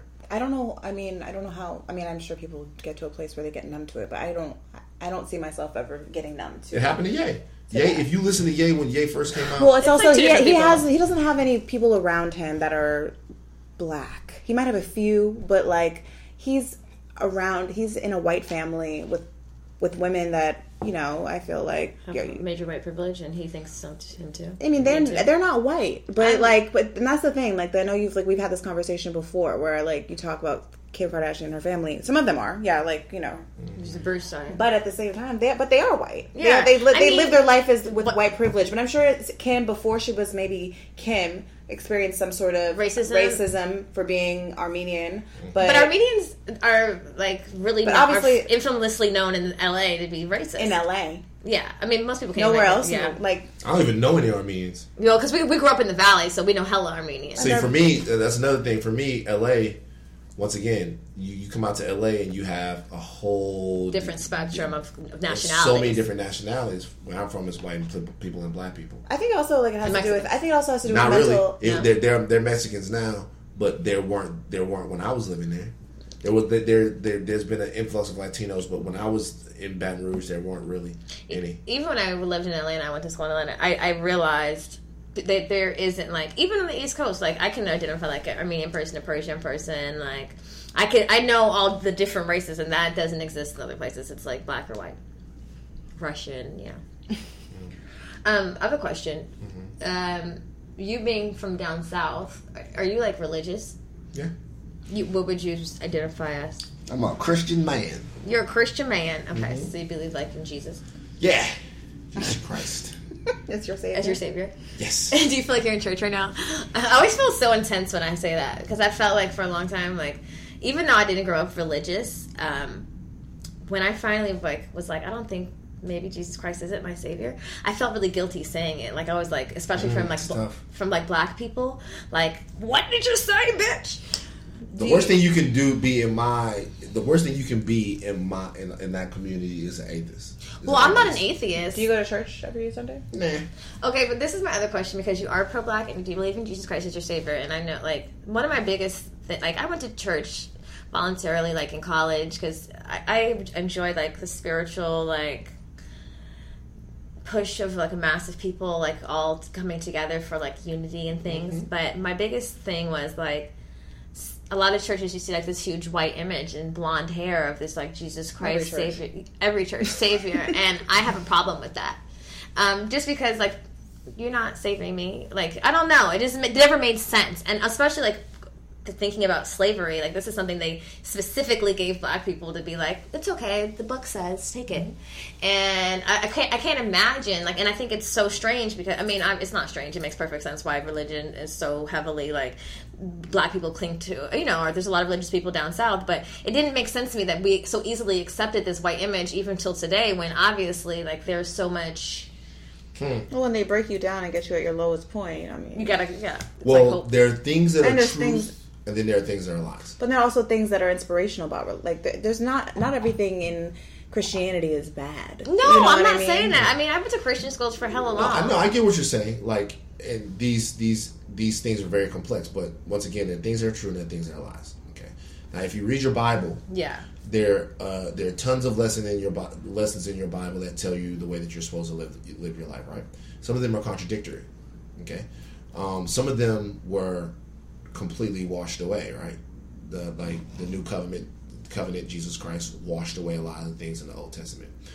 The easiest way to subjugate any group of people is to make them accept your language and your religion, because if they talk how you talk and they believe in the God that you believe in, you can make them program them to do whatever you want to do. Doesn't matter what God, what religion that is. That's always what happens. Someone takes over someplace and they install a religion there.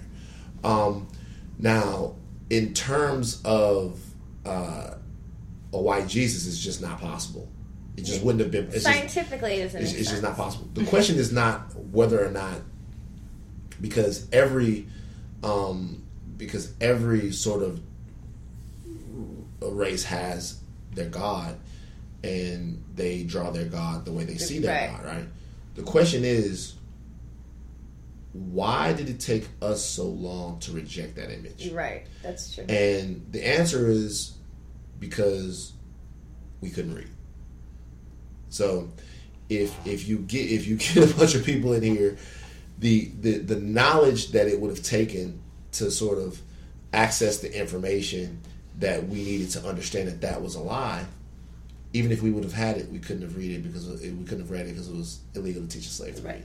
So everything about how black people have been programmed in America is about access to information, and then can you undo the cultural damage that has been done once you have the truth? Right. So a lot of the stuff that that has to do, and there's a lot more information about Jesus Christ out there that's controversial, and if people want, they can go get it. True. I agree with that. So speaking of Jesus Christ. Yes. This is not speaking of Jesus Christ. Mm-hmm. So I told you before, we have a segment on our show called Horror Stories. Horror stories, yes. Yeah, we love to go from God to fucking. Right. Do you have any horror stories that you can share with us, man? Now, what exactly is a horror story?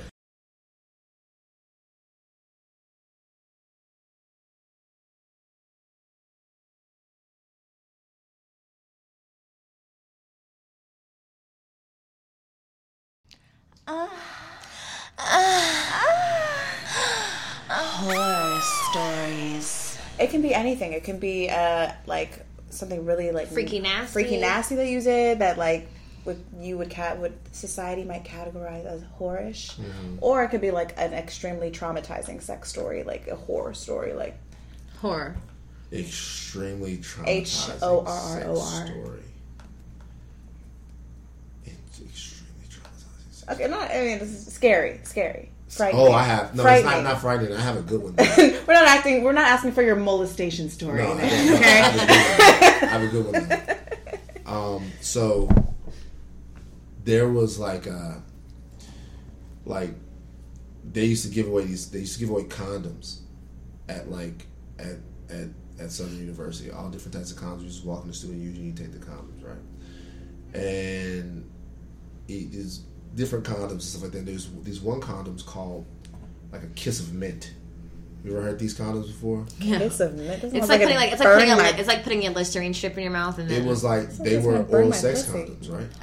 Oral sex condoms. Oral sex condoms. I do not want no mint on my pussy. So, but listen, here's the thing though. So this girl comes over, or is it for your dick? It's for your dick. Oh, and then so she tastes it. She tastes it when she's giving you head, and it's probably tingling for you, right? I don't know. Okay. This is back when people put condoms on dicks to give head. Right. Well, they wanted you to do it. Right. They wanted you to put the condom on the dick. So she comes over, and and I go get the condom. Like, yeah, I'm about to smash, blah blah blah. And I put the condom on, and then she I'm fucking her. And she goes, "Yo, I don't know what's going on, but this is burning." No, yeah. You didn't read the packaging. Nah. You just thought, that's deceiving. I'm like, what? And she's like, no, just keep going. Oh no. And then she's like, no. Like, for real, I don't know what's going on. Like, this is burning. This hurts. I'm like, all right, cool. And she's like, then she starts looking at me and she goes, what's wrong with you? Like, why is this burning me? It's and like literally the term, you burned me immediately. What do you mean? She's like, nothing. Leaving, going home. So she leaves and she leaves. And I still don't know what's going on. Because I really don't know, like, what's happening. So she gets, like, an infection. Yeah, I'm going to say, this sounds like a fucking yeast infection waiting to happen. She gets, like, an infection. So, like, it's 2 days later, and this was a situation to where my brother was, shout out to Ian, be here Thursday.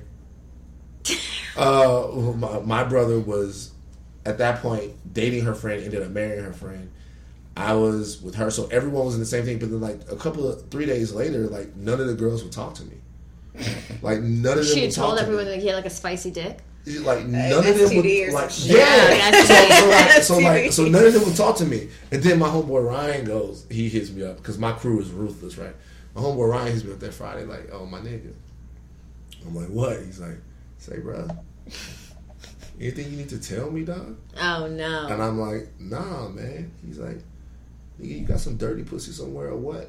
And I'm like, what? What are y'all talking about? He said, yo, man, blank had to go to the clinic, man. She said her pussy all fucked up. She said, it happened when she was fucking with you. And I said, first of all you health class majors, it wouldn't have happened instantaneously while we were together. Secondly, I don't know what she was saying. I think the condom was old or something like this. Not old. And so, literally, it wasn't until, like, I had a reputation as if I was handing out STDs. Oh, no. For how long? It really never. When did you remember that it was the fucking? That same guy came over. My homeboy Ryan, my best friend in the world, came over to the crib. He's like, I need a rubber. And I was like, all right. So he came over to the crib, and I'm like, yo, I got these and these. I gave him one of these. He was like, yo, you can't use this. I was like, what? He's like, yo, these condoms, the reason why they already have these, because it was a fishbowl at Southern that you would just grab the condom. Oh. And it was like, the reason why they always have these is because you can't fuck with these. He's like, my nigga, did you fuck? I'm not going to say her name. Did you fuck her with one of these? I'm like, yo. And he was like, oh, shit, blah, blah, blah, blah, blah, blah. And then I tried to convince her. And she would not have it? Wouldn't have it. She's gonna oh my god, she probably to this day wouldn't have it. Hence why that company is no longer making condoms. I had sex with her again though. I was actually I did without that special. Without that. She wasn't that mad. She wasn't that mad. She was willing to dip in again. I was with her the morning of 9/11. Oh damn. Y'all had to share a very intense moment. Oh, but there's one other story. This one's a bad one. This one's like, it's not bad.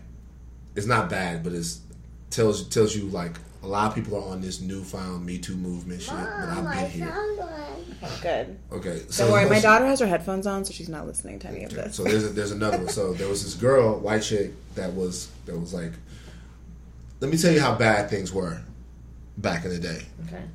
Okay. Everything was about running a train.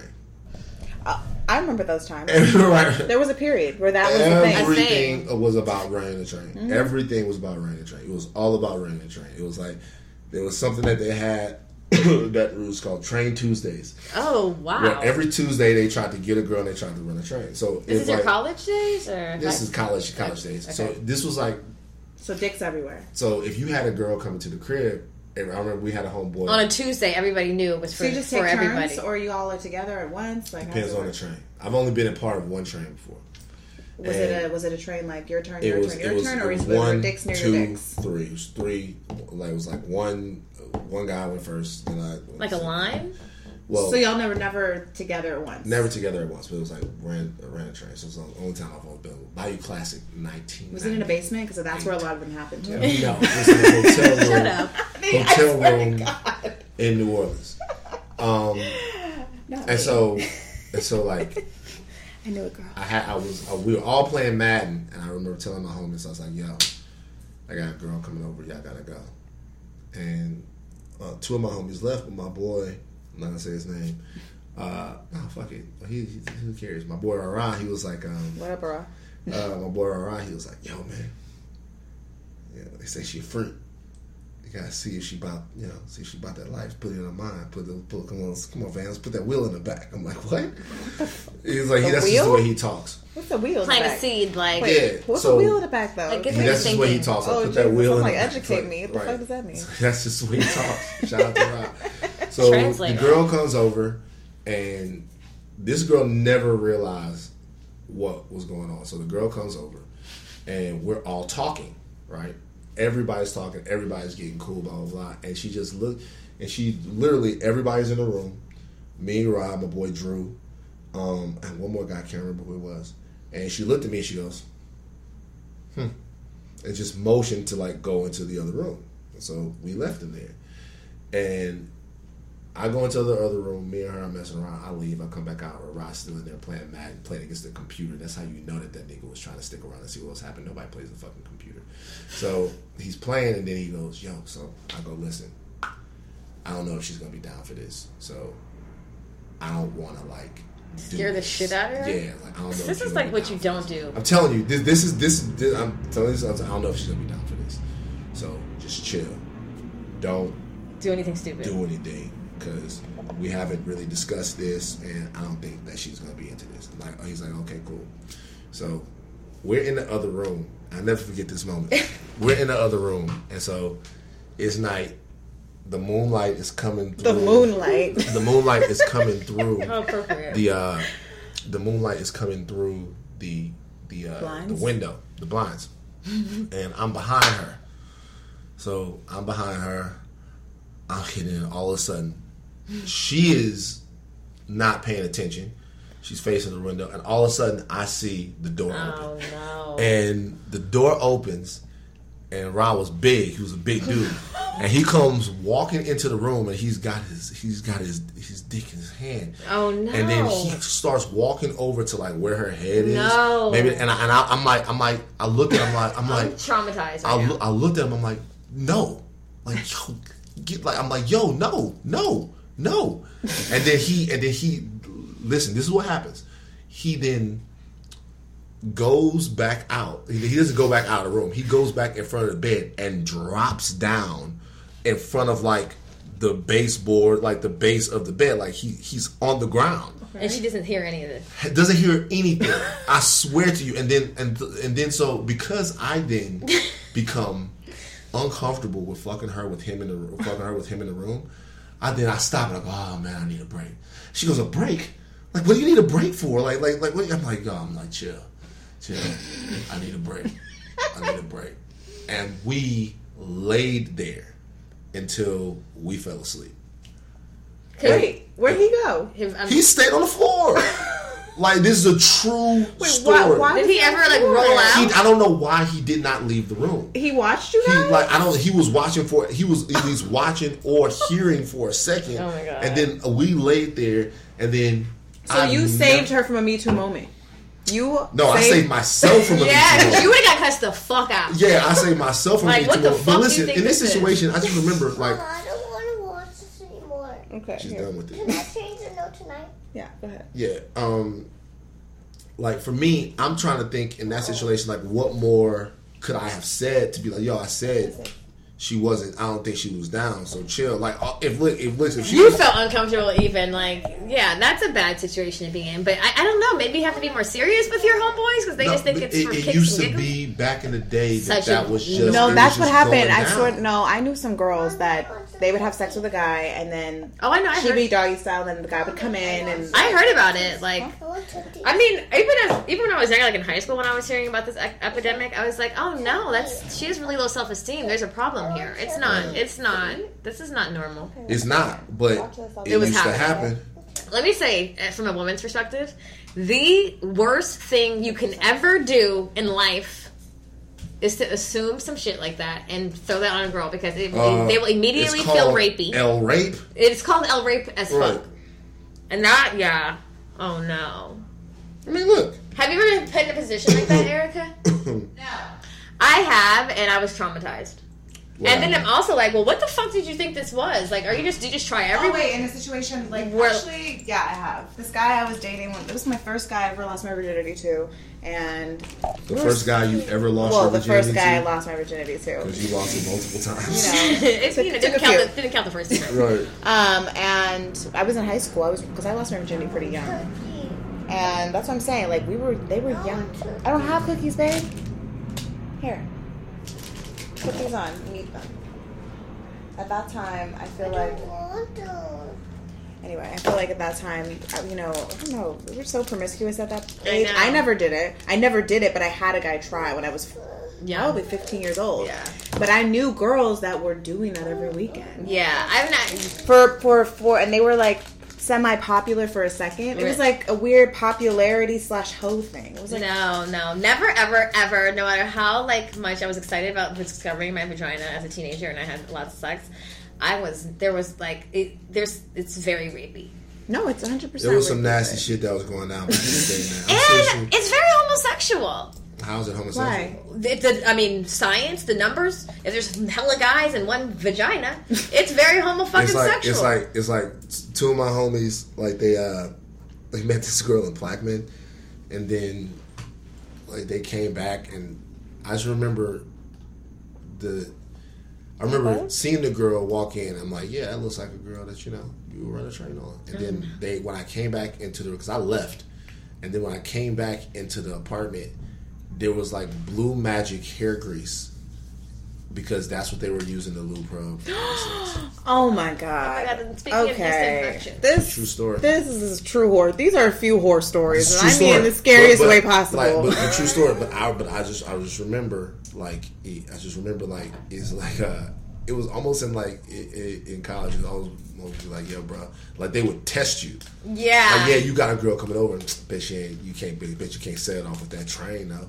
I'm like, dog, no, I can't set it off with that train. I don't want you. Don't sneak in. I can't set it off with that train.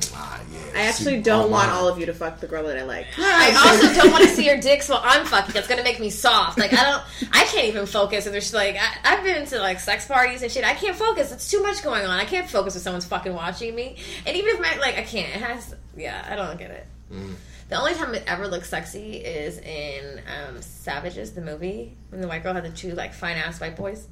And they were I was gonna say, I mean, I like voyeurism, but that's not voyeurism. I don't. That's right. Yeah, I don't know. I mean, some girls are into it. I'm not judging if you're into it. Gangbangs are some people's thing. Just maybe my programming won't allow it. I can't. I'm not with it. Nah, man. Listen. I listen. There was a point where it was going too far. It was a whole thing. They'll let you know the difference between women and men in society and what's fucking acceptable and what's not. No. Oh my gosh, yeah, that's true. Yeah.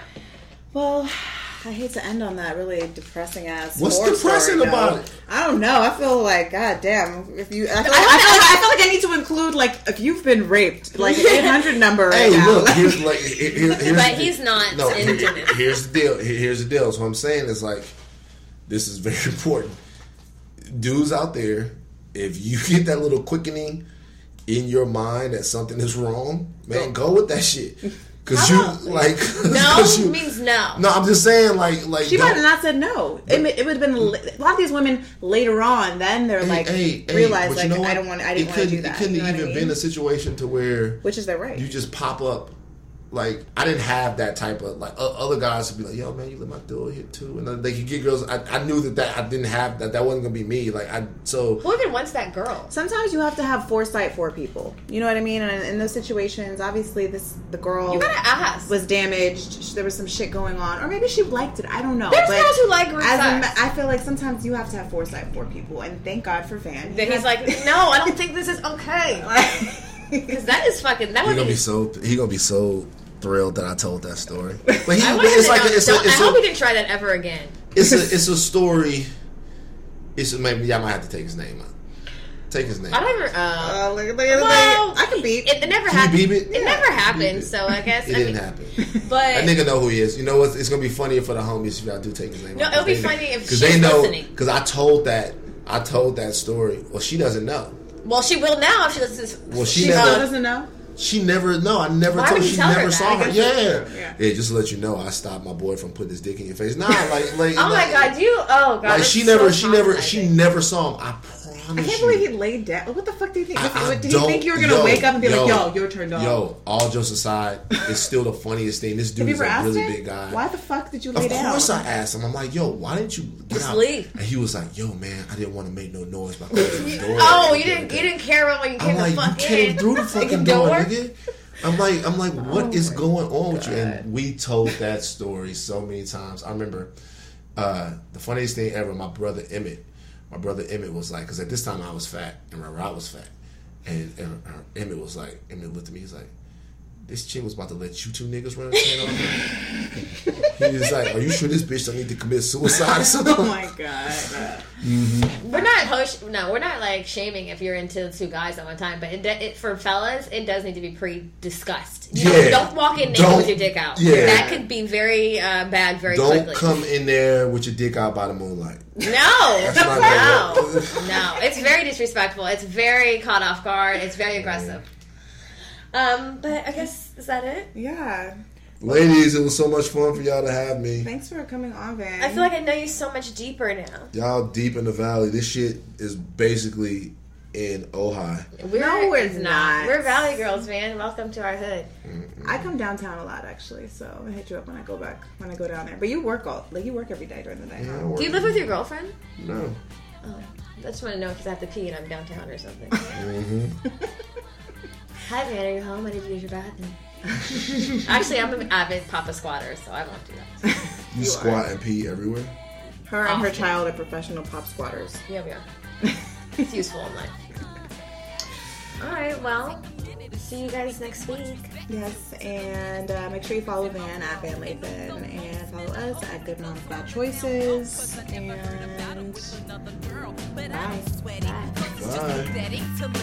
Get me involved in that he said, she said crowd. I know that ain't nobody perfect. I give props to those who deserve it. And believe me, y'all, he's worth it. So here's to the future, cause we got through the past. I finally found somebody that could make me laugh. You so crazy. I think I wanna have your baby.